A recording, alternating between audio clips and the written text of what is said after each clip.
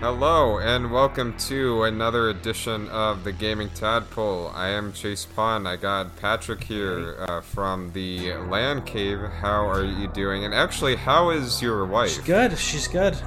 Still working like crazy. As I think, neither one of us got any time off during the COVID fiasco. So she's good. Family's good. Oldest dog just turned 11, so that's been fun. Okay, yeah.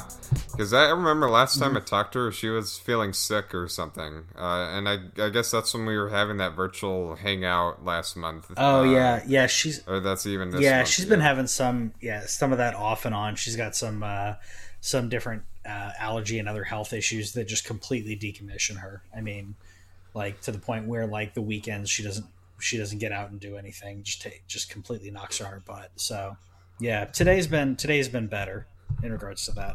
Yeah. Okay. Well, that's good. Yeah. Hopefully you both get. I mean, I don't feel like going out for anything with COVID. I know. I had. We were at the lake house over the weekend, and I had to stress to my family when they wanted to go sit down at a restaurant. I'm like, no, this is. I'm not moving on from COVID until COVID moves on. We're still in a pandemic, so just be safe out there. Whatever you do, just be safe. Yeah, so I don't trust anything just to be okay. Especially movie theaters. I'm not in a rush to go to the movie theater. So... I'm not ignoring COVID. I know some people are like, COVID's gonna be here for a while, so just move on. You gotta get out at some point. I'm like, I got too many friends who are sick. I've had a couple friends who have been sick with COVID. So no, I don't want to chance it. Hearing their stories, no, I don't want to chance it. And it's not the casual like, I think I had COVID. No, they were like in the hospital. Let's just not go there. Yeah, I am being very safe and cautious about it, and I even though I do miss friends, I mean, I'm fine with the staycation. It's not like I'm desperate to get out of the house. No, I'm not that desperate that I'm gonna want to go while COVID is still out there. But I mean, luckily we didn't go. We just had takeout. That's a lot better. And a niece and nephew over and all that stuff. But anyway. So on the show today, we are going to be talking about a couple of things. Now, every day or pretty much every week throughout the summer, we're just going to have all of these gaming streams, announcements and reveals about upcoming games. Basically, the sacrifice of E3 has led to a summer-long E3. I mean, even just yesterday, which wasn't even supposed to be much of a big thing, became a big thing because, well... Hey, Smash Brothers fans like myself got a new fighter to play with. There's Crash 4, which not only got revealed, but got gameplay demo and then even a release date. There were some other big announcements too, but... actually, it was with Double Fine. Double Fine introduced some new indies, so... And later this week, we're also going to get some more indie dev showcases. And then there is a whole summer load of streams going on. So you can even look that up online. Today's big stream, though, is New Game Plus, which is a bunch of Japanese publishers. Atlus, Intel Creations or Intel Works, ArcWorks, Namco Bandai.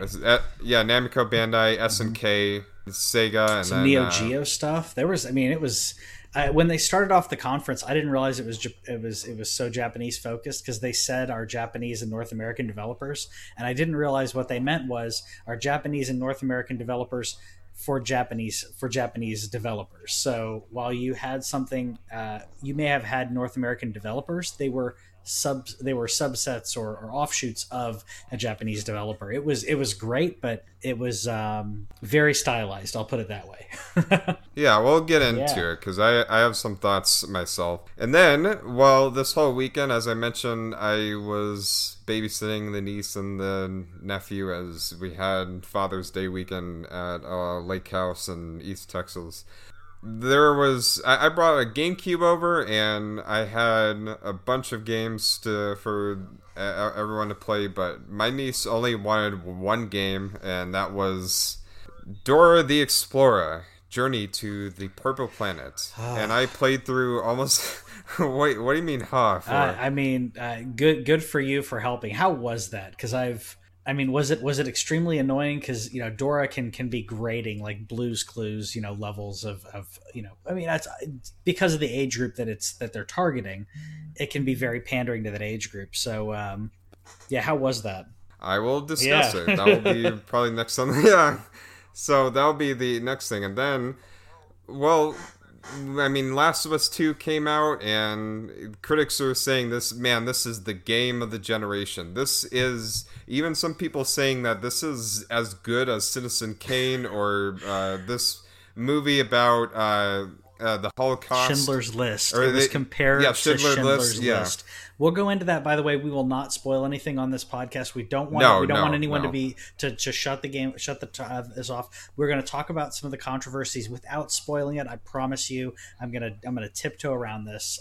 You can listen to this and understand why, to an extent, why people are upset as we get on to that one. Yeah, because I've been reading articles saying that, they're just man babies, just not accepting. I'm like, okay, just stop this now. This is the exact same thing. We are back at The Last Jedi, where there are people who loved it. They're like, oh my gosh, there's changes in this. That makes the story amazing. And I'm like, well, okay, if plot twist that makes a story amazing, I would like plot twist to being very meaningful to the story instead of just happening. But hey, you know what? People it subverted expectations. Well, in this case, a complete bait and switch, and that's what that's what a lot of people are upset about. Which we'll get on into it later. But there are multiple reasons why people are upset, and the face value of it is people saying, "Oh, it's a bunch of man babies who don't like who don't like anything that has anything to do with progressive views." No. It goes much deeper than that, and we'll go into it. Yeah. Okay, and we will, but that will be on the show to say again. No spoilers for any of this, but I grew up with Naughty Dog. I even met some of the developers in person, so this is kind of an interesting perspective to have regarding all this. But anyway, that is what we have on the show today. Do you have anything else you want to say? No, I think that's it. I think there's a lot to digest depending on how deep we want to go in the New Game Plus Expo. This is, by the way, the first year they did it. I just sent you over the notes, by the way, if you wanted to see that. If you wanted to follow along, I did type up notes for each one. I don't know if you want to go over them individually or just what you liked from top to bottom. I kind of formatted these, and like I said, I don't know if we want to go over every single one. We can. But yeah, this was definitely the way to do it. I was like, oh, okay, 45-minute presentation. Okay, that's no problem. And then someone, thankfully, within like 30 minutes, someone in the YouTube comments section did a timestamp of every single game. And I was floored. This thing was packed, including a pretty dense montage. But it was pretty packed with games and announcements. Some stuff we've seen, some stuff we haven't. If anything, they did pack it with game announcements. They didn't do any of the thing that EA did last the Thursday, where it's like, hey, you know what? We're gonna have game announcements, then we're gonna have moments where we're gonna have a developer talk about a game they're excited to play, but not show us anything. Though there are parts of this presentation where we have trailers of games that didn't give us a descriptive take on what it is like. But what I will say immediately, now, actually, before I even say it immediately, one of my friends was talking about her excitement for New Game Plus Expo, and she is a huge fan of two series in particular, but one of this is the YS series. Mm-hmm. I'll give her this. When I saw the trailer for the new Ys game, which was pretty much at the end of the expo or end of the stream, I'm like, hey, this game looks pretty cool. I'll check it out. I have press ties with NIS America, who are one of the publishers showcasing games here. So I'm like, you know what? I will cover this game because it looks like it'll be a lot of fun. I haven't played the previous YS series, but from my understanding point, those games go all the way back to 1993.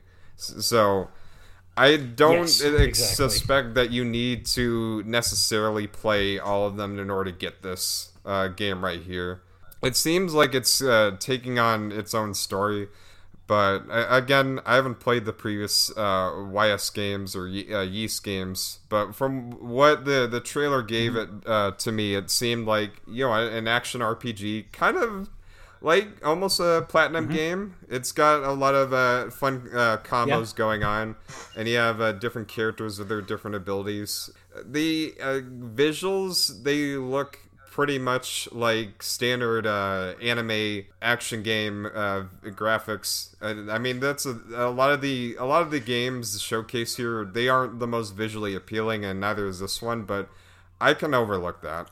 Yeah, from from the 2D standpoint, I'm going to overlook it because it's 2D. But the 3D standpoint, we have seen these types of games go into go into the current generation, the 8th generation, and be able to look fantastic, like Code Vein and quite a few others that have a 3D style, a game that's still stylized in the anime style. This one looked like it came out on an Xbox 360, and I literally typed in my notes. I thought maybe it was Switch only, and it turns out this game is coming out to Switch and PS4 next year, which completely floored me. It's like, why can you at least update this for PS5 and get us a better take on this? Because Code Vein, I don't know if you played Code Vein or seen anything from that, but that shows how anime can be done in the current current generation. There was a game from the Xbox game reveal event. Now I know a lot of people don't like that. I get because they only show most of the games, they only show teasers or images, but one of the games they actually showed a full reveal of and gave context to what the game played like is also from Namco Bandai, and it was an action game about these flower plant zombies coming to life. I think it was called Scarlet, but no, that's probably not the name of it. It looked really cool though, and or what? Yeah, was that Tin and Kuma? No, I mean, the name of it didn't have like a Japanese. I think it was Scarlet or it was shoot. Okay. Yeah, I don't know that one. I wrote them all down. There were a few that stood out to me. I don't know if you want to like I said, I've got it going from the top to bottom. If you want to do that way, I don't know how you want to organize this. Yeah, you what? Go ahead and say what are the games that stood out to you out of all this. Sure. So to me, I mean, other than getting Catherine again, which is great because I absolutely love that game. Catherine Full Body's going on Switch. We got a Samurai Showdown DLC, which is now mashing up For Honor with Samurai Showdown, which I thought was it's a really cool, tie-in of almost Super Smash Brothers proportions. So Samurai Showdown 2D fighter putting in For Honor, so you now have Chivalry and Bushido together. Yeah, that was for me. That was not one of the things that grabbed my interest the most. And I heard the new Samurai Showdown is really great. I haven't gotten around to playing it, but For Honor, I heard from people who played it that game wasn't very good, but maybe it got better over time. Yeah, it got better, but it's very specific in what they were. I think a lot of people thought it was going to be like more hack and slashy, and it's hack and slash, but it's very tactical, where you have to know, almost like a Dark Souls level of, you need to understand what your opponent is doing and then combat them with the correct style and stance in order to get an advantage over your opponent, depending on what they're doing. And I think that it's very complex. It's deceptively complex, but it's not that. To me, it's not that fleshed out. Kind of like what was the that asymmetric horror game that Friday the 13th Dead by Daylight was Dying Light, Dead by Daylight. Yeah, that one. Yeah, that very much like that, where it's like, hey, it's really cool from this standpoint, but the actual gameplay kind of sucks. But the mechanics are interesting in the one little place that they've pigeonholed themselves to be in. It's not as it's like, if you like this niche within a niche within a niche, you'll like it. That's kind of how I feel about For Honor.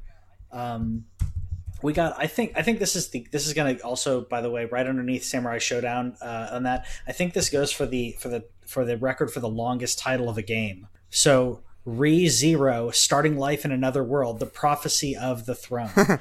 That is the full title of the game, and I was like, it's a story game. There's some dating and conspiracies. It was confusing. I mean, it's coming out this year, but that was the longest title. I'm not going to remember. I'm going to have to remember part of that.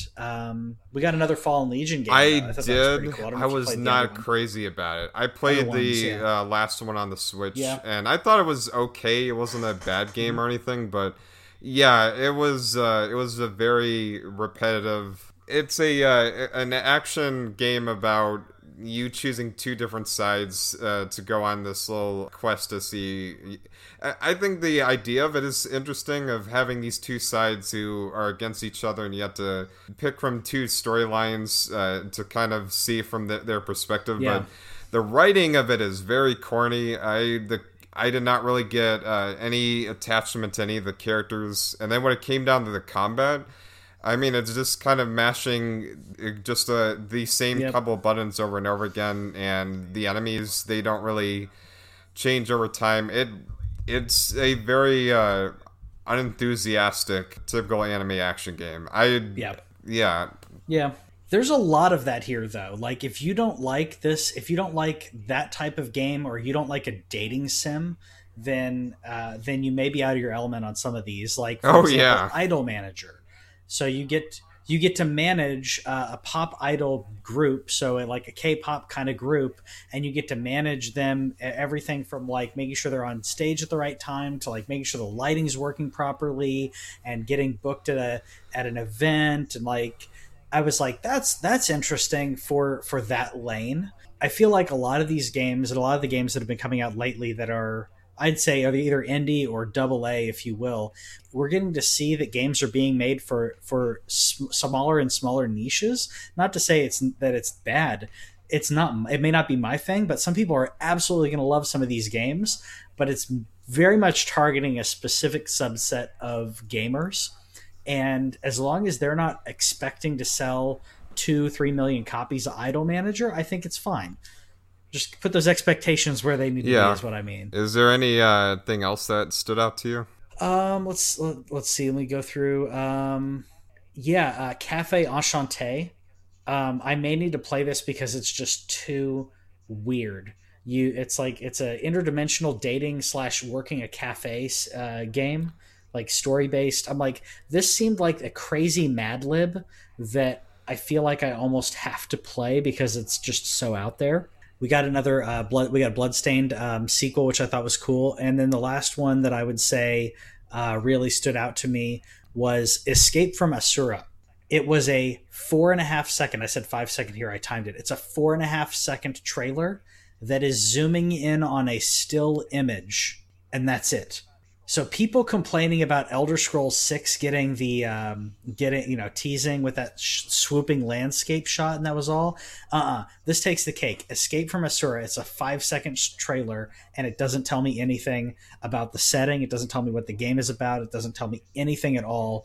And then they just skipped right past it and went and talked about the next game. Well, I don't even know why it was here, honestly. Is this a title that are you familiar with the Asura games? Because I thought it had to do with Asura's Wrath. Yeah, I mean, it may or may not have to do with Asura's Wrath, because again, Namco Bandai is one of the publishers here. I'm playing it right now for myself.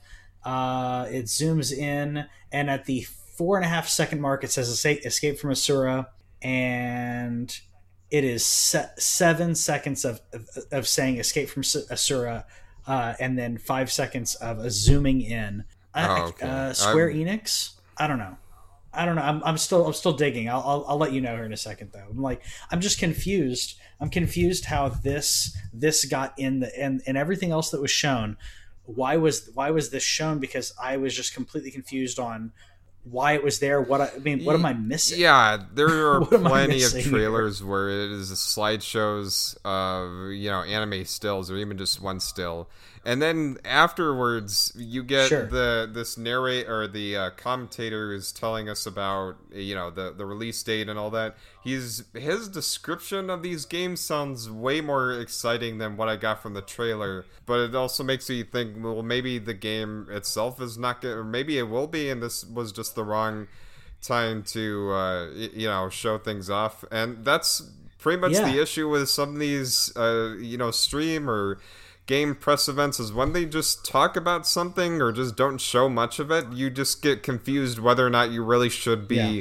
looking forward to this game. Yeah, yeah, exactly. I mean, you hear a trailer, and you're hearing almost like they're talking about the world and the story, and like the decisions and blah blah blah, and what will you do when you've inherited this cafe, and then the commentator comes after the trailer. The commentator is like, "Hey, this is a puzzle game." I'm like, "What's happening?" Like.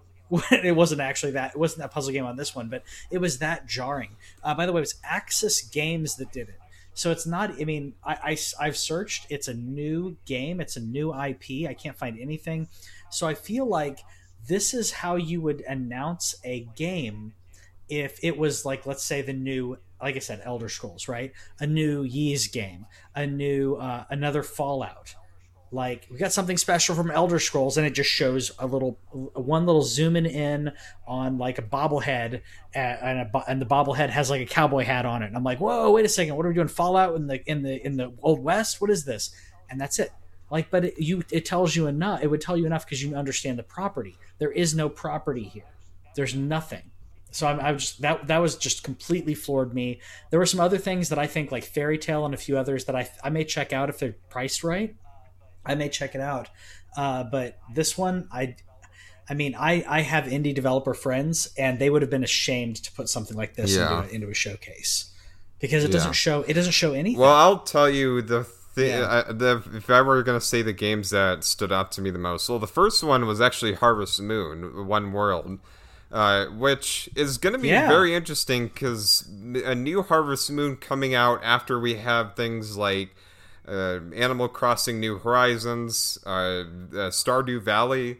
So I am very much looking forward to how this next installment of Harvest Moon. This franchise has been around for a while. I mean, I remember the one on the N64 and GameCube. It's going to be very exciting to see this franchise come back and how it's going to have this take on the calm and relaxing simulation. So... Mm-hmm. Yeah, coming out in the fall for PS4 or Switch. I'm looking forward to that. That's definitely on my radar. Here's the funny thing, though. When people looked at Sega, now Sega was actually going to have a big Sonic announcement at the start of the month. Like, actually, during E3, they were going to announce 2 Sonic games. And because of the pandemic and because of so many things that have happened, they've actually pulled out and they delayed that. So people are thinking, oh, Sega's going to be here. Now we're going to get news on a new Sonic. Well, the funny thing is Sega's name is attached to the stream, but the most they've got is this one, sort of a visual novel game, I assume. I don't really know much of it because they showed a very short snippet of it during the sizzle reel. Yeah, that is the most Sega's got. And to be honest, I'm not even the biggest Sonic fan. I think there are some greater Sega properties they could have said something about. I mean, hey, what about Skies of Arcadia? What if we did a remake of that game, which a lot of people love that game. Valkyria Chronicles, or... Yakuza 7, a game that they have in development. They could talk about, I don't know, and instead Sega's kind of on the back burner, and I think same with Atlas. I mean, I hardly heard anything from Atlas on here. Yeah, I don't know if they're on the back burner, or they were waiting for something like a larger place to launch these. But in the time of Corona that we're in, you really don't have a good time at this point. It's just find a time, release your trailers. Like you said, I mean, looking at the Summer Games lineup, it's like almost every a couple days there's some event going on. So at this point, just I feel like maybe they felt like, oh, it's not the right place to launch it. Maybe we'll do it on our own. But yeah, you're right. It seemed like a bunch of smaller, and then, like you said, Atlas, Namco Bandai, that kind of bit. Lots of Neo Geo, which I didn't really care about. I don't know if you've seen the Neo Geo Mini that they've. Yeah, I'm not. It's no. Even I'm like, no, I'm not going to do that. But yeah, there were, like I said, there were a lot of niche games in here. Some that are great, like a new Shantae game, which is cool. And then you had, I don't know if did you see like, the Pretty Princess that one Party? Kennedy, yeah. That one was like, I'm like that someone's Hey, you know what, Whitney? Gonna love that game. She's dresses up again, at she dresses up at princesses. She does. So you don't know her. Yeah, she may absolutely love it. And to me, it was like, this is so sugary sweet, but someone's going to absolutely love it. Again, another game that almost felt like it was a joke, but I mean that I felt like is not for me. But I also thought of my niece. I'm like, you know what? Maybe I should pick this up for her. But we'll see. Sure. The other games that were big highlights for me, I would say. You know what? I keep hearing great things about the Legend of Trials of Cold Steel. Now, I have one of the AAA publishers who I have like PR ties with is NIS America, and they are the publishers of Legends of Heroes, and they also Yaya series and a couple other games I'll mention in a second. But I'm like, you know what? Apparently these games are critically acclaimed, and I'm like, all right, so the fourth one's coming out. It looked alright. I felt like I didn't see enough of it for me to even get a grasp of what this game is, because from the trailer it looked like, okay, this is Tales of Vesperia, or one of those Tales like RPGs. And there was another one that followed up after that looked like that too, or Death End Request 2. But I'm willing to give it a chance. I was kind of hesitant because I heard things about I mean, I know you shouldn't separate you should separate the art from the artist. And if you followed up game news, there was some things going on with one of the publishers of Trials of Cold Steel, or the old publishers XC. A developer left that company and they just removed her from the credits. Yeah. So yeah, I heard about that. I mean, I shouldn't fault everybody for that publisher who, from my understanding point, is not currently publishing these games now. It's just NIS America. So I don't know, but I'm willing to give it a shot. Yeah. Oh, by the way, I was Googling to try to figure out, maybe I missed something about Escape from Asura. People are saying this may be a Western port of Criminal Girls X, so it's a franchise that I'm not familiar with. But apparently someone somewhere was like, I think it's this thing. Again, someone keyed in on it. Like I said, a lot of this was, it was very cool for people who like the things that they're showing. This is not your EA. This is not your E3. This is not your Xbox. It's not even a Sony kind of thing. But it was interesting, and it was jam-packed. I'll say every now and then there was a game I was like, oh, you know what, this looks cool. I'm looking forward to it. I'm not one of those people who are like, oh my gosh, anime stuff. I'm not into that. No, it's not that at all. In fact, one of my favorite games of this year, Final Fantasy VII, that is very anime. Yeah, I've got like the Trigger Happy Danganronpa. Like that may be the finally time where I jump into that franchise. I'm probably gonna get Cafe Enchanté because it's, like I said, it's just so weird and stylized that I may have to try it. And then there was another one that I put on here. It is Shiren the Wanderer, the Tower of Fortune and the Dice of Fate. It's like a 16-bit Dark Souls. Like, so if you die, all your stuff is left there, and you got to do a corpse run, kind of like Dark Souls. But it had the 16-bit almost Legend of Zelda kind of camera angle going on.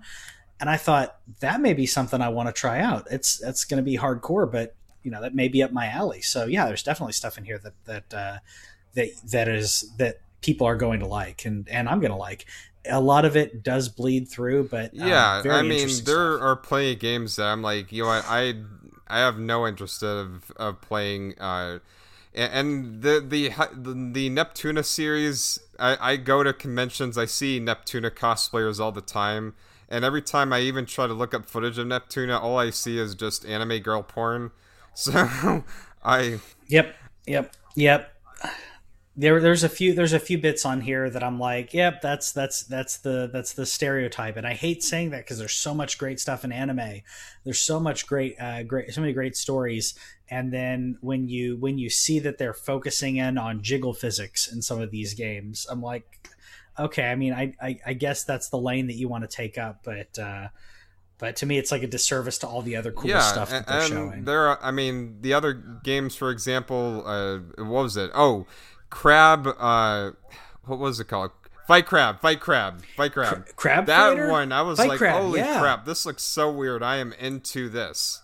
And it's later coming on Switch. I'm like, yes, definitely more of this. I don't even know what is going on here, but I am into this. Crabs fighting with samurai swords and crab physics. That is the type of Japanese weird that I definitely endure. Like I never even thought of that. Like a fighting game about crabs using swords. At one point, there was a crab riding like a sea lion fighting another crab. It was more and more maddening. I think I jotted down. So it was very Octodad or Goat Simulator. It is ridiculous, and if you're okay with something being just crazy ridiculous, you're probably gonna have fun with that too. Fairy Tail, I've seen the anime, and I've only seen like the first season of it. I was not too crazy about it, but I mean, when you were talking about like anime stereotypes you hate, like the jiggly boobs, there's that in Fairy Tail. So yep. Yeah. And I'm not knocking them. Don't get me wrong. I'm not knocking them. No pun intended. Like I don't have a problem with it. I just think it's funny when you have everything else like is.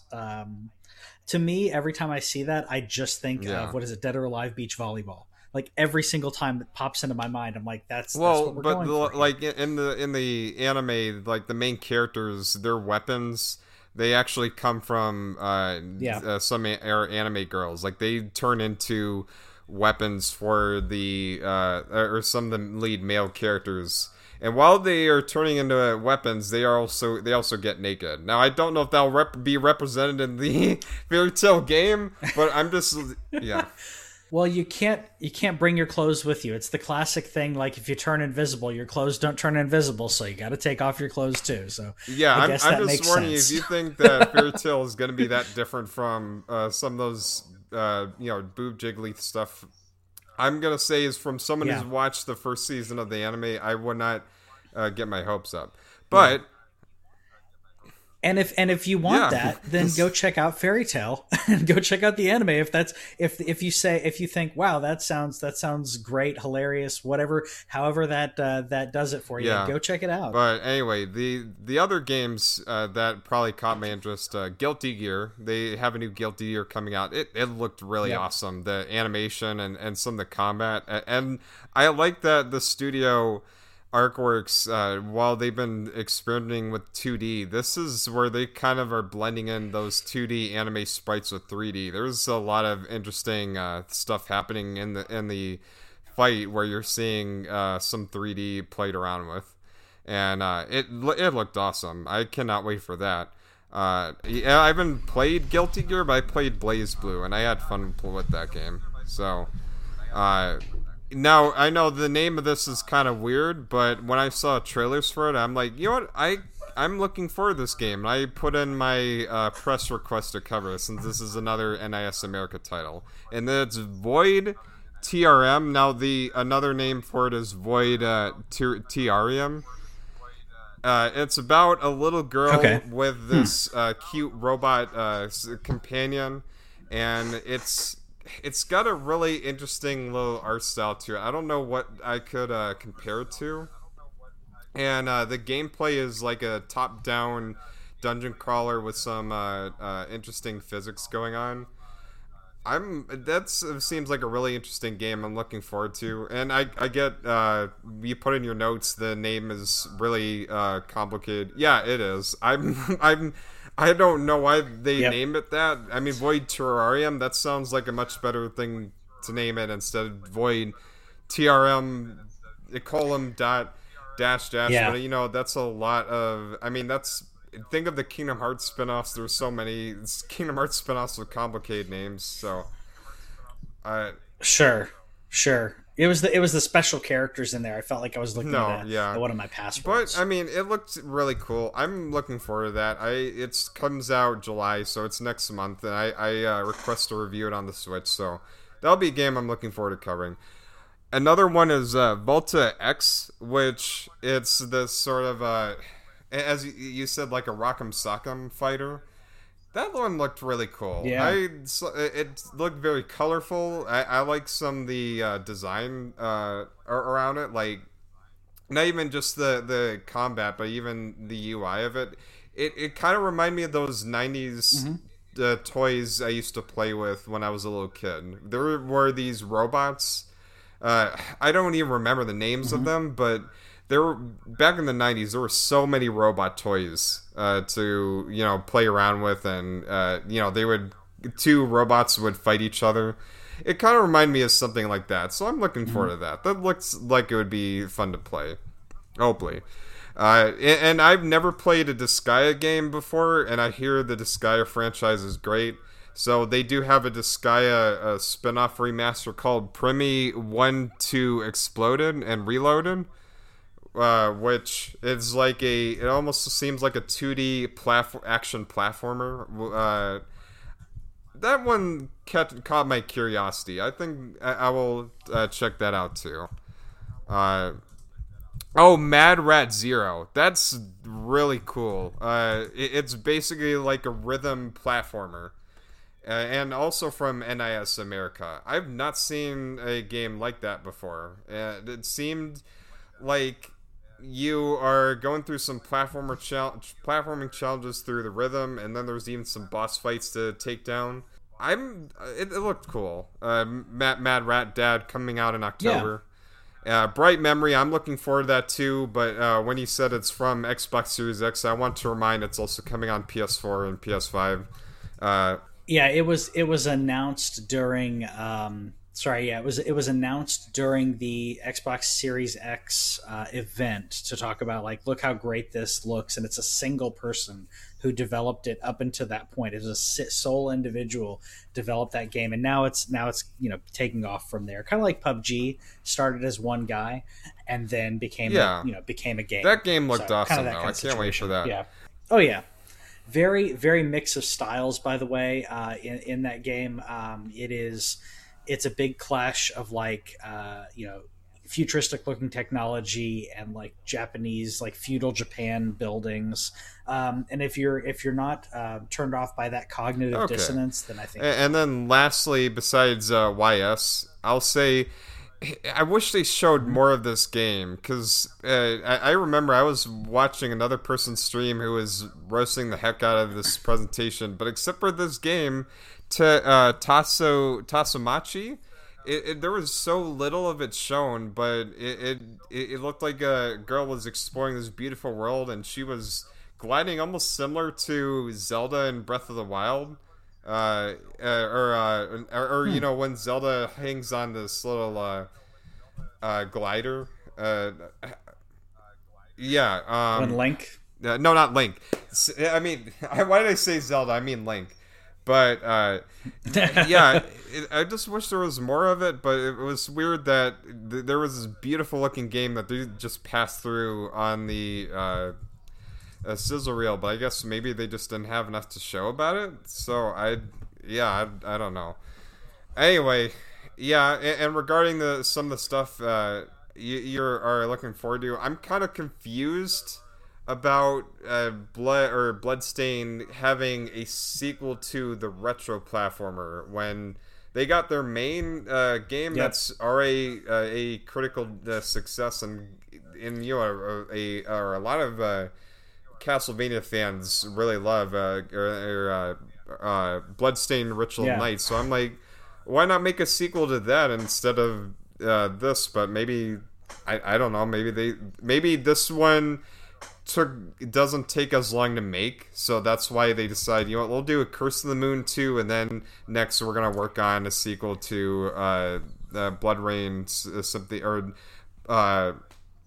I think it was Blood Rain something. No, not Symphony of Night. That's Castlevania. But yeah, That's or Castlevania. Bloodstain. Yeah, Bloodstain. Yeah. yeah, yeah. And I like Bloodstain. I played the heck out of Bloodstain on the PS4. I enjoyed it. It wasn't on my top 10 favorites, but I really liked that game. So I was, even though I get it why they went with this announcement, I was kind of hoping they talked about, a follow-up to the main game, or at least DLC to the main game. But, and then there's things like No More Heroes 2 being shown behind the developer, where he...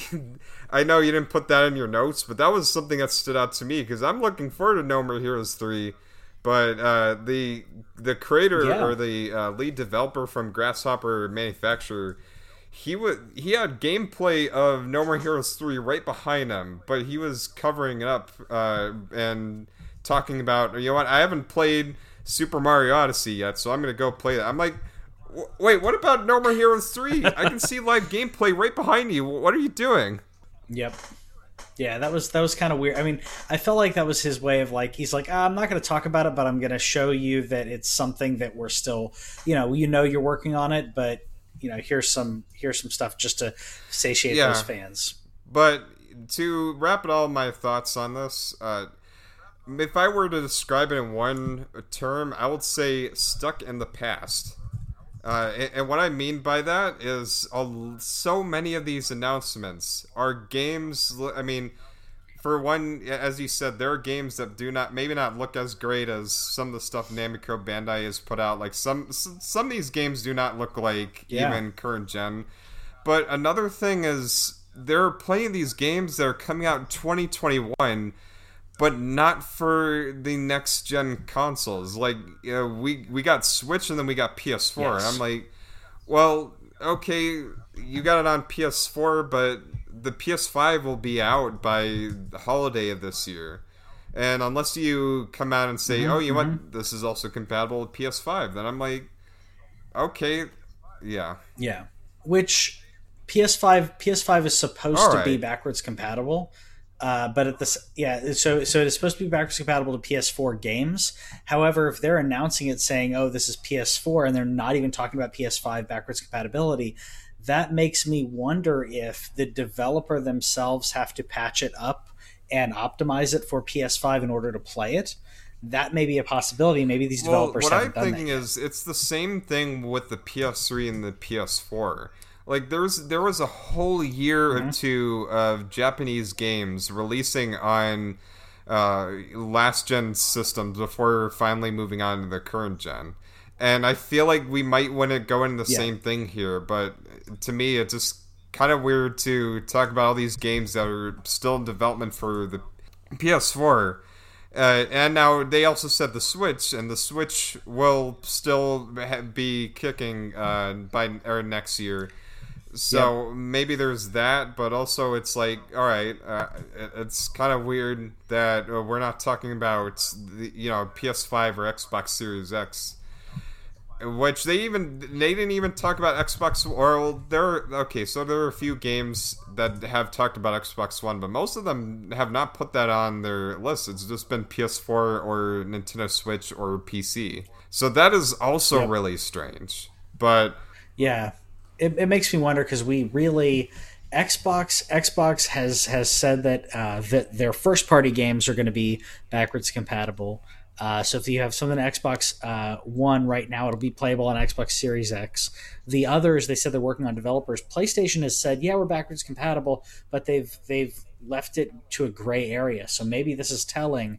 Maybe the individual developer has to patch the game and optimize it for that to be brought to the new system.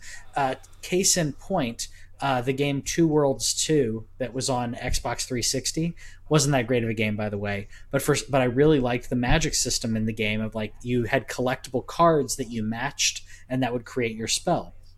And so I wanted to play it. It's not backwards compatible on Xbox One. And so many other games are. So even if you have the disc, it's not backwards compatible on Xbox One because the developer has not wanted to work on it.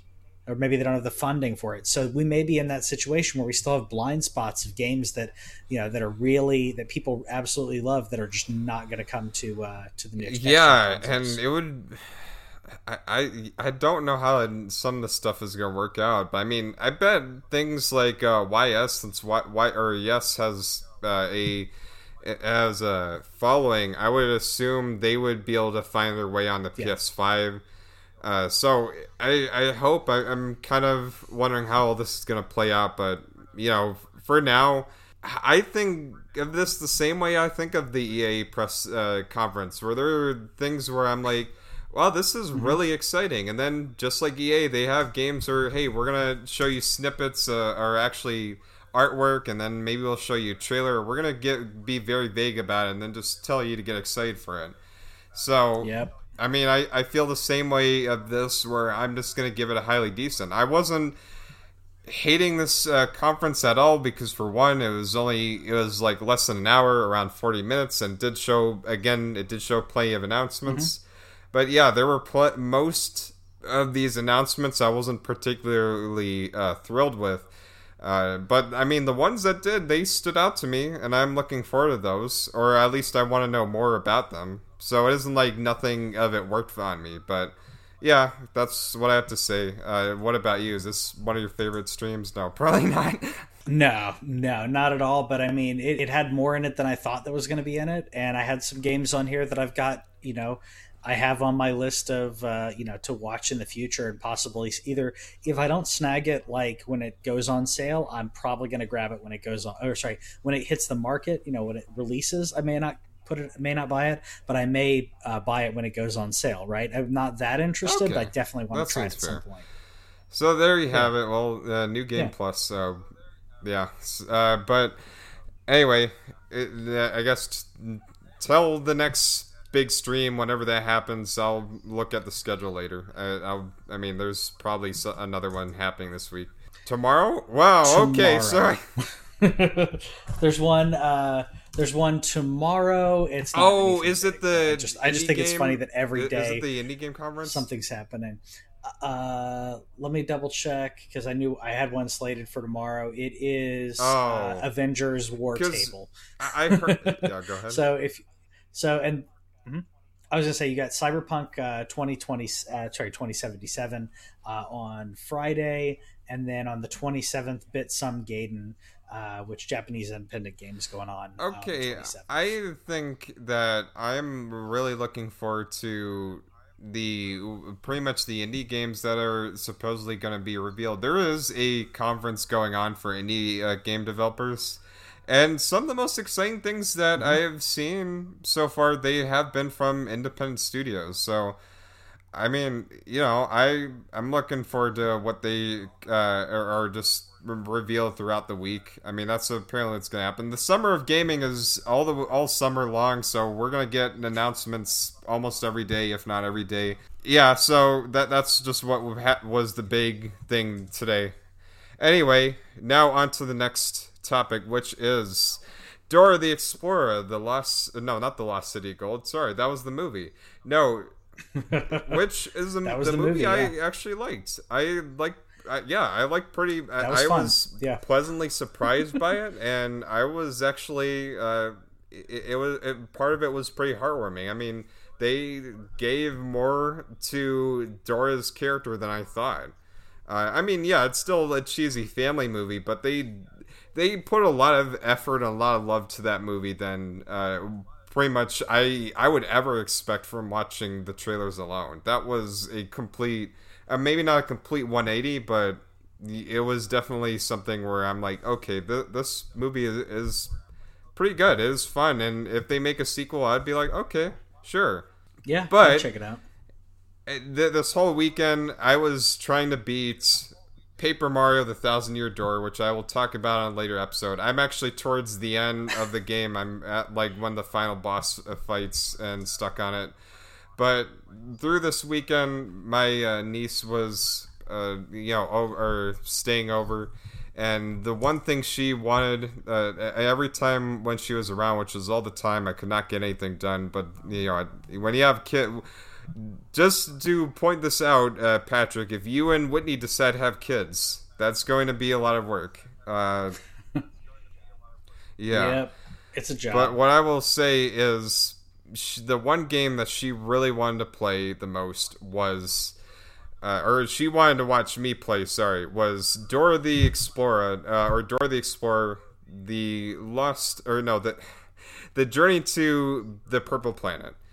And this was or at least one of the many tie-ins of Dora's video game license made by, I think, Game Workshop or Game Company. They made another platformer that I'll talk on a later date. But for now, this was their video game adaptation to Dora. And in this story, you have Dora seeing all these cute little aliens coming to visit, but oh no, their ship crashed. And now they cannot get back home unless we find the rocket ship and we power it with all these space gems lying around the place for some reason. We power this up and then we go to each of these 4 colored planets. Red, blue, yellow, green. Yellow, green, red, blue. Okay, I probably have that mixed up differently, but you get the idea. Go through these 4 colored planets, find the key, open this door in the middle of space to get to the purple planet so they can go home. That's pretty much it. I mean, yeah. And my niece loved this game so much. In fact, she loved it. She called it in Sora the Dora. She'd call it Sora the Explorer instead of Dora the Explorer. She'd call it in Sora. Has she seen? Apparently, does she know Dora? She knows about Dora. She knows about Boots, but she doesn't pronounce the name. No. I mean, she doesn't even, okay. Like, when when she wanted to pick up a controller, she's like, hey, give me that end controller. So, I mean, pronunciation is still a work on, but she's been able to speak a lot more. Like, she's developed full conversations with people. So, I mean, it's a work in progress. Okay. I mean, hey, she's 3 years old, so what can you do? Yeah. I mean, obviously, I don't have kids, but having nephews, nieces, and actually doing working at the YMCA and a few other things in childcare, like every kid develops at different speeds. So she can speak. I mean, she can speak dialogue or full dialogue. It's just that some of her pronunciation on things they're not quite there. But I mean, hey, we all had that. What I will say is she really loved this game, or loving me watching me play this game. What the game is, you're Dora with Boots following you around, going through these areas, mainly just walking, but jumping to collect some of the gems, your space gems, and you're just walking your way over to the next area where... pretty much authentic to the show, where Dora stops and goes, hey, there's a lake filled with crocodiles. Do you know how to get through the crocodile lake? And she does that a lot. Just, yep. And it just stares. Exactly like the show. So, I mean, hey, authenticity, this is true to its source material. And that is one of the reasons why... Or to me, this game is so darn boring, because there are so many pauses. Yeah. There are pauses in the dialogue, because Dora has to address the players, just as she addressed the audience in the story, and plus the dialogue. You don't really learn anything about these characters. It's just, hey, we want to get this green key. You want to get this green key? Why? I will give you this green key if you find me my hat. I guess they have to really spoon feed that age group. Yeah, I mean, I'm looking at some gameplay. I've been looking at some gameplay as we've been talking, and yeah, it surprises me. I mean, it doesn't surprise me for the age group. It's very in regards to the simplicity. But what surprised me is you had this game. So did you pick it up specifically for this reason, or did she I wanted have to this find game? games that would be fine for little ones. But yeah, that's great. Yeah. That's cool. I was then it shouldn't surprise me that much, but I find it it's find it funny if you look at someone's game collection and they don't have kids and you look through it and you go, wait, why do you have this? But yeah, that makes perfect sense for you to have games. Well, That here's the other thing, though. I mean, we got family games like Big Brain Academy, but also most recently Island Saver, which is able to educate little kids about things such as finance while still being fun and entertaining. And that's where I think this game just kind of lost me. Is it doesn't have that. I mean, I get it because it's rated, I think, EC or something, or no, I think it is E for everyone. But regardless, that game, yeah, it is tied to the little kids who are big fans of Dora the Explorer. And if you are grown out of Dora, then that's where you just start to notice all the reasons why you're grown out of Dora. And that's just displayed throughout this. I mean, I would say not a very long game. It's like a couple hours long, maybe. But, I mean, throughout the game, every single planet just felt the same. It was painted a different color, and there'd be a mechanic like, okay, Dora can speed dash, but she still walks slow anyway. Like, I just don't get this idea of, hey, our game is pretty short, so in order to maybe pad out just a little bit longer, Dora cannot run, but she can walk pretty slowly. And that's the thing that got me. Yeah. Like, I've been traversing around these hills very slowly just to get a space gem or two. Which you don't even need a lot of space gems. Yeah. You just need 5 to get to the next planet. And you collect like 30 or 40 or 50 per planet. So it's almost like you just collect 5 space gems and that'll be it. But yeah, this game is not bent on challenge at all. Which, I mean, I totally get why. But it is a experiment of self-reaction to children's entertainment. Kinda, because I would see my nephew watch some of these shows on Nick Jr. And there are shows I would look at and watch, and they would look really cool. Like, even though if the content is maybe not for me, for one, they don't pause like Dora does in her show. Like, they don't stop to say, hey, could you help us do this thing? No, they keep the pace going with their show. Yeah. And I get to, while my niece and nephew are entertained by what the characters are saying, I'm looking at, like, okay, there's some cool animation. There's one that's a little bit stop motion-y. Yeah, so I wouldn't say, all children's entertainment is like that. It's just Dora's way of educating kids is just so dated to me. Yeah. And that's why the movie even made fun of that. I agree. The movie actually went and addressed some of these things and poked fun at these stereotypes. Because when you look back at them, it's like, wow, this is kind of a dull way to try to educate kids on basic things. And you have to think really hard and really deep on what Dora the Explorer, the show, is really educating on. A lot of it is just pretty much, can you just see what's behind me? Yep. And it gets grating. That's why they dropped it very quickly into the movie. They made a joke about it, like, is she going to keep doing that or something like that? And then they stopped. Like, because they knew that everyone was going to get annoyed if she did that throughout the entire So having a whole game where she's doing that and the other characters doing that, to me, I was not a fan at all. I mean, I get why when it came out, it won some awards for, a BAFTA award for children's entertainment. I get it, because my niece is so super excited just to see Dora on the screen. And the visuals don't look bad. I'll say it came out in 2003. The visuals look fine. I mean, it's cel-shaded graphics on the Dora characters. I mean, it's not one of the best looking games on the GameCube, and you can tell and that's definitely aged. But it doesn't look bad visually. It's just the gameplay is so uninspiring and just so it's so dull. When my niece went down to go eat lunch, I just kept skipping cutscenes because there was nothing interesting these characters were saying, and it was just taking time just to get to the next save point. Because the only way you can save through this game is getting through each milestone or checkpoint into each of the levels. Because there's not really any saving through the menu.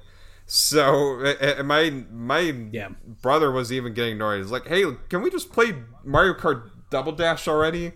And get done with this?" I'm like, "Okay, let me just get to the next save part because I don't have to get through this scene again." That we don't have to do it again. Yeah. So I was not a fan. To be honest, it works for its audience, but that is not me. So.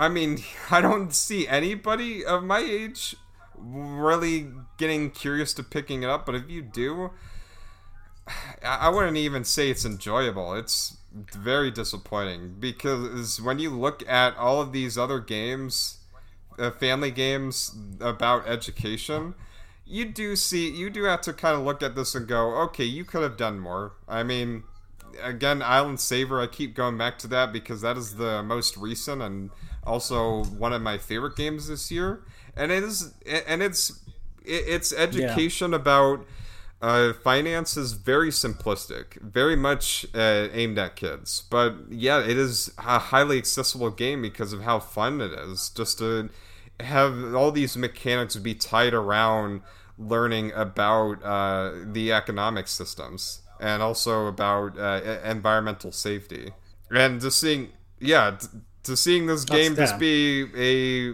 pretty much almost a walking simulator. I mean, you're jumping only when you need to get on the mushrooms, but for the most part, you're walking pretty slowly to the next area. How long was the game? If I want to be realistic, I would say I'm at the last world before beating the game, and it took me pretty much, I would say, an hour and a half, maybe 2. Or probably I would say an hour or an hour and a half. It's not a very long game, but it feels long playing it because there's nothing exciting going on in the game, and it showcased everything that maybe worked well back then for Dora, but today it is just a big waste of time unless you have kids who are really obsessed with Dora. Yeah, so basically skip it unless you have it just throws with so many questions too. Like, you do have Swiper coming in, Swiper the fox, and if you know the show, when Swiper comes in, you go, "Swiper, no swiping! Swiper, no swiping! Swiper, no swiping!" Aw, man! Yeah. And the first world, I was like, okay, so Swiper lives here with Dora and Boots, so it makes sense for him to come lurking around trying to steal the space gems. But when you go to different planets, he occasionally appears in a spacesuit, and I'm thinking, how did you even get over here? So, anyway, yeah, that's what I have to say about Dora. Then Journey to the Purple Planet. It is Dora in video game form, which I mean does not really hold up at all today. Yeah. So, anyway, so skip it. Yeah. So something I would, and to pivot onto our last topic, something I will preface this by saying, I am not suggesting in any way to skip The Last of Us 2. I've heard great things about it in regards to story, in regards to gameplay, but there are some controversial bits that I wanted to talk about here, and I don't know if you want to start this off, or you want me to start off. Yeah, I mean, you actually brought the subject onto me, and that's what encouraged me to say, let's put this at our last topic. So you go ahead and take the floor from here. Yeah. So I'll kind of section it off into different reasons why people are upset, and all of these, again, I will not spoil anything by saying this, but the reason there are a few reasons that people are upset.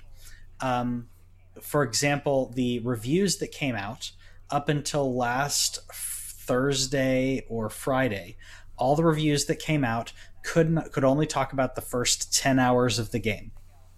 They could not talk about anything else, anything after a specific event, at all. So not just you can't talk about the event. You can't talk about anything that happens in the game after that, after a specific event. There's a reason for that. Again, no one spoil it here. But they basically said you can talk about up to 10 hours. So, and you can give your rating, but you can only rate and talk about the first 10 hours. Also, there are game mechanics you cannot talk about until after the embargo is up. Yeah, that's the really cruddy thing about embargoes. But I try to oblige them. Like, yeah. So NIS America and Activision, when they give me a review copy of something, they are the ones who are very big about embargoes, and they would tell me what the embargo is, and I would abide by it, and I would be like, yeah, or what? Sure, this is. But you have people like Alana Pierce and people from IGN and others who were like, this is the most strict embargo I've ever seen. In fact, you have reviewers who put out a review last Monday, or whenever you could put out your initial review, and then they updated their review afterwards. And the initial review would say things like, I didn't like the story, I didn't like this, I was really unhappy with this, and then they would give it a 10 out of 10. And people are like, what? You were unhappy with all these things. Why'd you give it a 10 out of 10? And then their updated one shows, oh, here's all the things that I absolutely hated and why I didn't like it. And they did, but they didn't change the review score. So I don't know if people, and this is the other thing that's going on, the critics' review scores. I think critics were afraid to give a too low of a number. Again, multiple critics like Alana Pierce and Jason Schreier basically saying critics are afraid to give this game a low score, so they're giving a 10 out of 10 or a 9 out of 10, and then you look at what they're talking about and they're saying, I hated it, I didn't want to play it, I wanted to put this game down, I didn't like the gameplay, I didn't like the story choices, but they give it a 9 out of 10. That didn't make any sense to me. Yeah, it's something that's been kind of in the discussion for quite some time. We've had so many controversies about the legitimacy of a review, or the ethics of the review. Ethics. I mean, probably one of the most famous or iconic ones was at GameSpot, where the now owner of Giant Bomb, which is funny because Giant Bomb is now under the same company as GameSpot, but when he worked at GameSpot, he gave a nasty review to Kane and Lynch, the first one, and they fired him like right after that, and because they were having some advertised partnership with that company, and and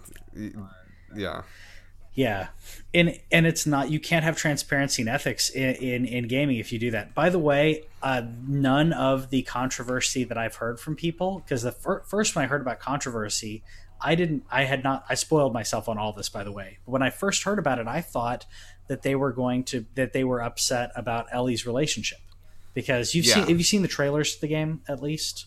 Yeah. Okay. And you played the first one, right? So Ellie is either bi or gay. Either way, she's that she has relationship with women.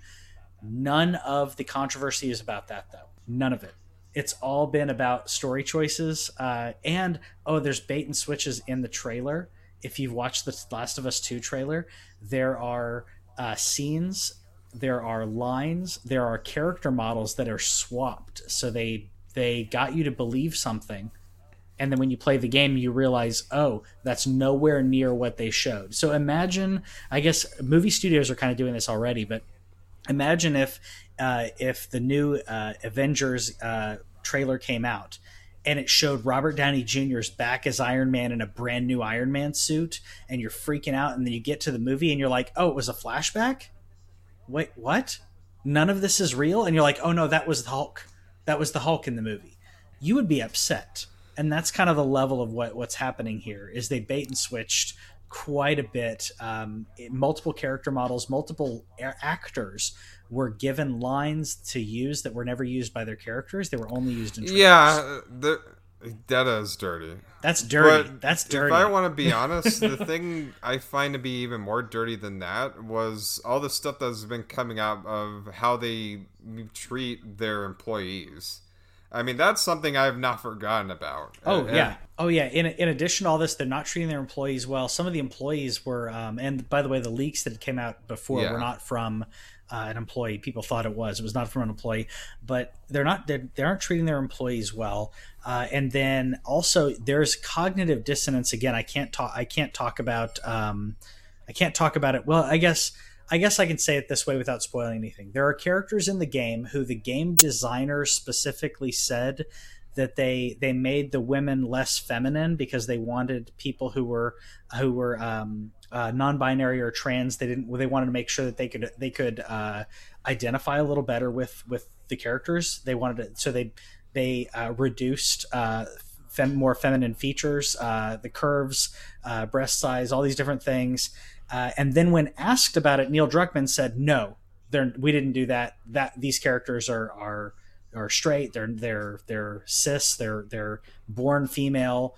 And you're like, "Well, wait a minute, but why did you make a decision, an art decision, and then you're not backing it up whatsoever? It feels like you're wanting brownie points, and then you won't back it up. That is just crazy to me. Like, you have a character there's a specific character who people thought may be trans, which is if she is, if she's not, it doesn't matter.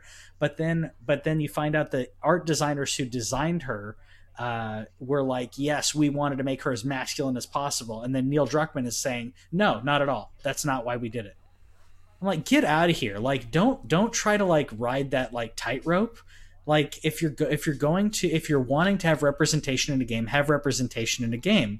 Don't try to back out of it because you think that like people are going to be offended. Do it or don't do it.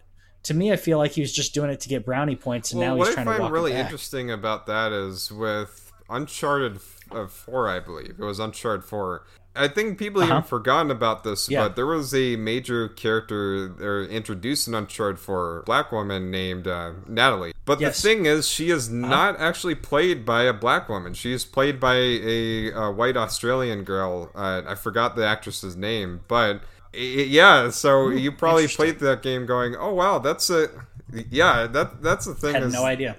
I guess people kind of gloss it over because it's like, oh, you know what? At least the game is great, so I can overlook that. But now people are kind of coming back to that thing that Neil Druckmann did. I mean, maybe because of this. I'm looking at it now. Funny enough, if we're talking about why white actress is voicing a black character in Uncharted 4, Laura Bailey plays her. Laura Bailey is one of the best voice actresses around. She also plays this character in that I was talking about, one of the characters I was talking about in the new Last of Us. No offense to her at all. She's a great actress, and I didn't even realize. Not that it matters, but it is kind of interesting to me. Would it be controversial that you didn't have a black actress play her? A little bit, but at the same time, I feel like it's the way that video games are made now. It adds the versatility that anyone can play anyone if you're a good enough actor or actress. Like, so, but it is funny. It's the same actress tied to both characters. I mean, I definitely agree to that. This is kind of a really confusing thing when it comes to voice actors. There are some that I get very debatable with, like. So another example is with a show called Central Park, which I've been loving. It's from the producer, the same show creator of Bob's Burgers. I watched Bob's Burgers. I prefer this show, though. It's a musical comedy about this very loving mixed race family who basically runs this Central Park, and they're trying to save it from these crazy big corporations that are trying to buy out the space and turn into a spot for more businesses. And it's a very wholesome, endearing show. I mean, it's also got great musical talent again, you have Josh Gad, you have guys from Hamilton, Leslie Odom Jr. playing Owen. It is a fantastic show, in my opinion. I've been loving it. But there has been, I wouldn't even say controversy, because only a couple people kind of pointed out or they were upset about it, and that is Leslie Odom Jr. plays the dad who's black, and then there is the wife is white. Yeah. So the kids, they're both biracial, and The son is played by Tigris Burgess, but the daughter is played by Christian Mm-hmm. Bell. And what people are getting so worked up on that is that Christian Bell is voicing a biracial character. And when I looked at that, I was kind of like, okay, I mean, all right, but the fact that half of the family is black and half the family is white, I was like, okay, maybe they were just confused on what to do with that. Yeah. And Josh Gad was friends with Christian Bell from Frozen, so like, you know what?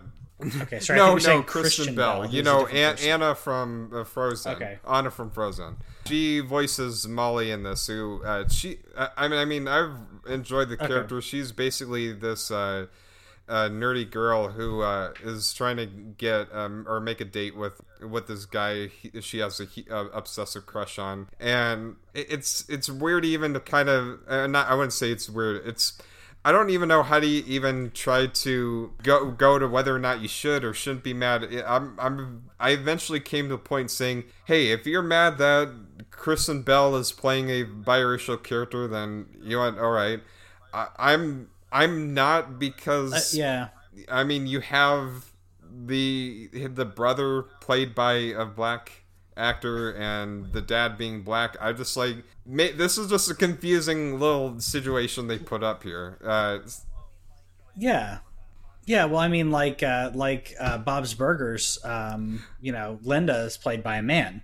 I mean, am I gonna? I'm not mad about that. It's a great character. I mean, so there are some things we can get mad about, some things we can't. And yeah, I mean, obviously, we're in a very sensitive time here. But I feel like, especially that show where the heart is in the right place, I don't think. Yeah, I I don't really mean, the think there's a whole problem show with is, it just shows so much respect for diverse communities, even in the opening song number, which is, I mean, the music in this is amazing.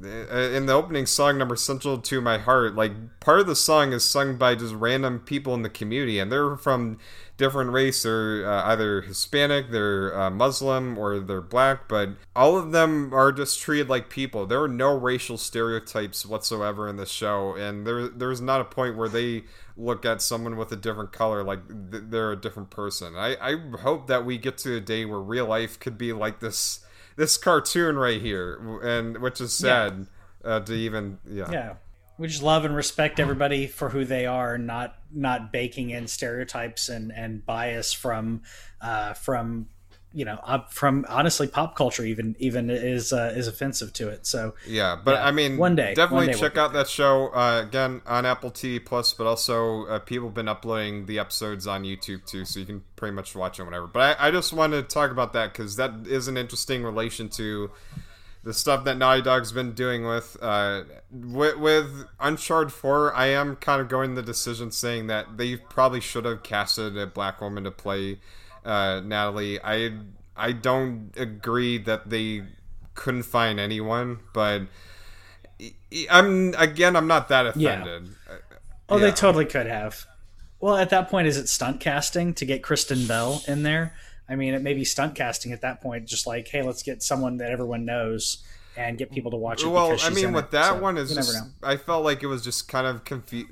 Maybe the creator was just kind of confused because they already have half black and then the wife is white, so they're like, okay, because since we casted a full black, male or a son, then I guess the daughter is full white. They're like, okay, we don't know. We put ourselves in a weird corner here. But regarding Uncharted 4, I don't feel like that's the same situation. But I mean, again, I'm not in that point where I am so angry because, for one, I'm seeing so many games now where black actresses are getting lead roles or at least in major roles in these games.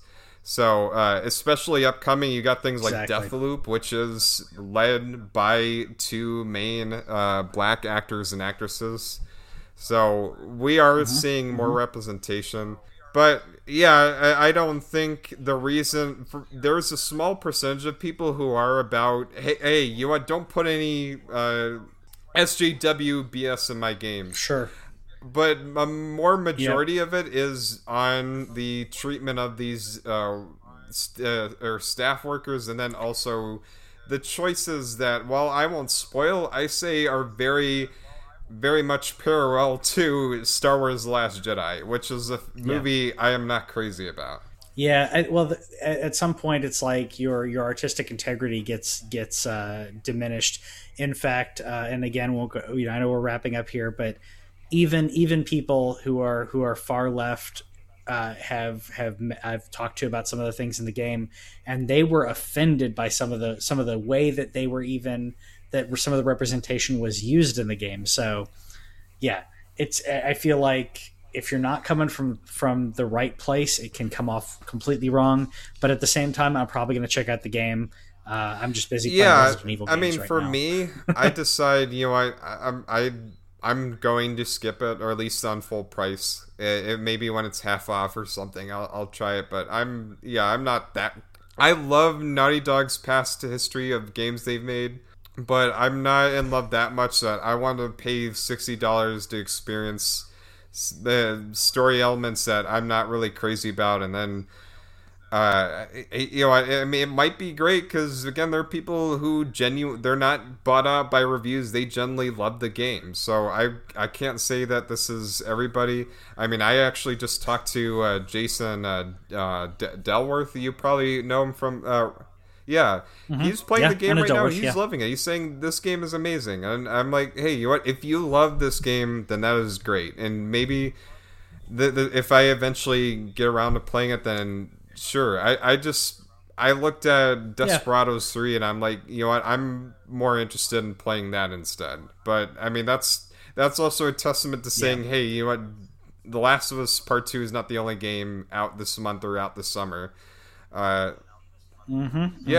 Ghost of Tsushima is coming up too, so yeah, and I'm playing a lot of good stuff coming 3 so far, and I am loving that game. So I have no regret of choosing something that is maybe less popular than The Last of Us 2 over The Last of Us 2, because I mean, I just, I just don't feel good about paying full $60 of it after all the things I'm hearing about it. That's just where I'm at. But hey, you know what? If you really love the game, and I know there are people who do, I actually have a friend I talked to at QuakeCon and at gaming press events, because we're both press for our own podcasts. He loves the game so much, he is actually getting angry at people who don't like the game. But I mean, that's normal for him. Yeah, well, yeah. I mean, to me, everyone's entitled to their own opinion as long as the opinion has some grounds. Then you're entitled to your own opinion. Don't have your opinion without playing the game, though. As even I'm like feeling like I'm on the fence about some of the things that I know about it, and some of the things people have been telling me, but I haven't not played the game. I can't say for certain at this point. So.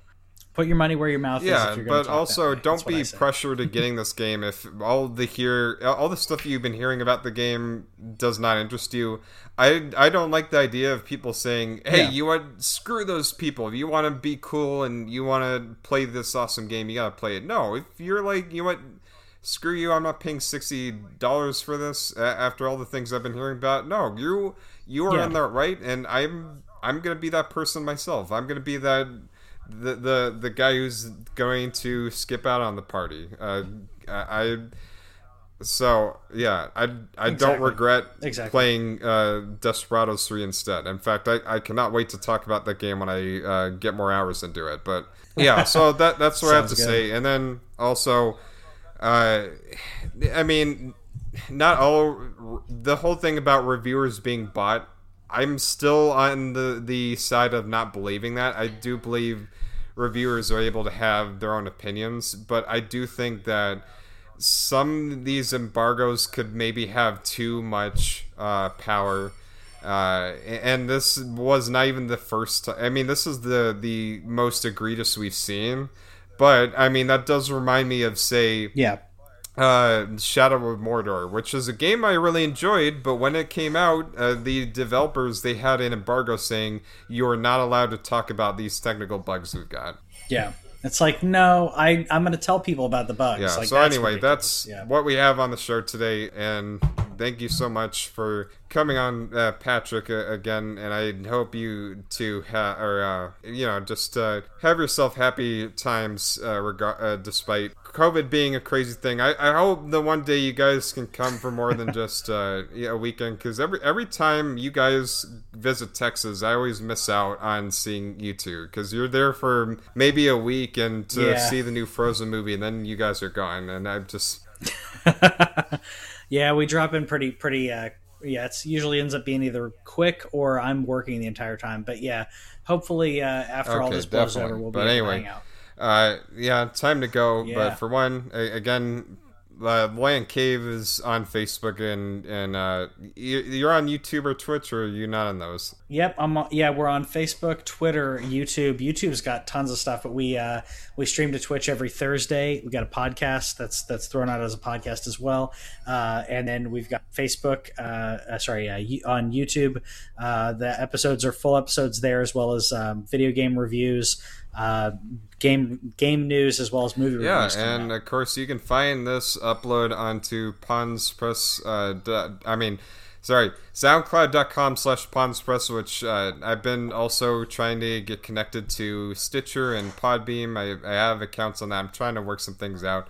And of course I have my schedule of what's going on the week on ponspress.wordpress.com. I just did a wonderful interview with Trixie from The Thoughtful Beast. She's an amazing woman, Filipina creative comedian, and about mental health. And pretty much just an hour after this, I'm going to be talking to Mulaney Jackson, who is a cosplayer and a fitness expert. So I'm going to talk about staying fit inside of your house virtually and not having to go and touch people. Check the schedule on ponspress.wordpress.com. Facebook, Ponspress, Instagram, Ponspress, and Twitter at ChasePons64. Anyway, see you guys next time. Thanks for tuning in.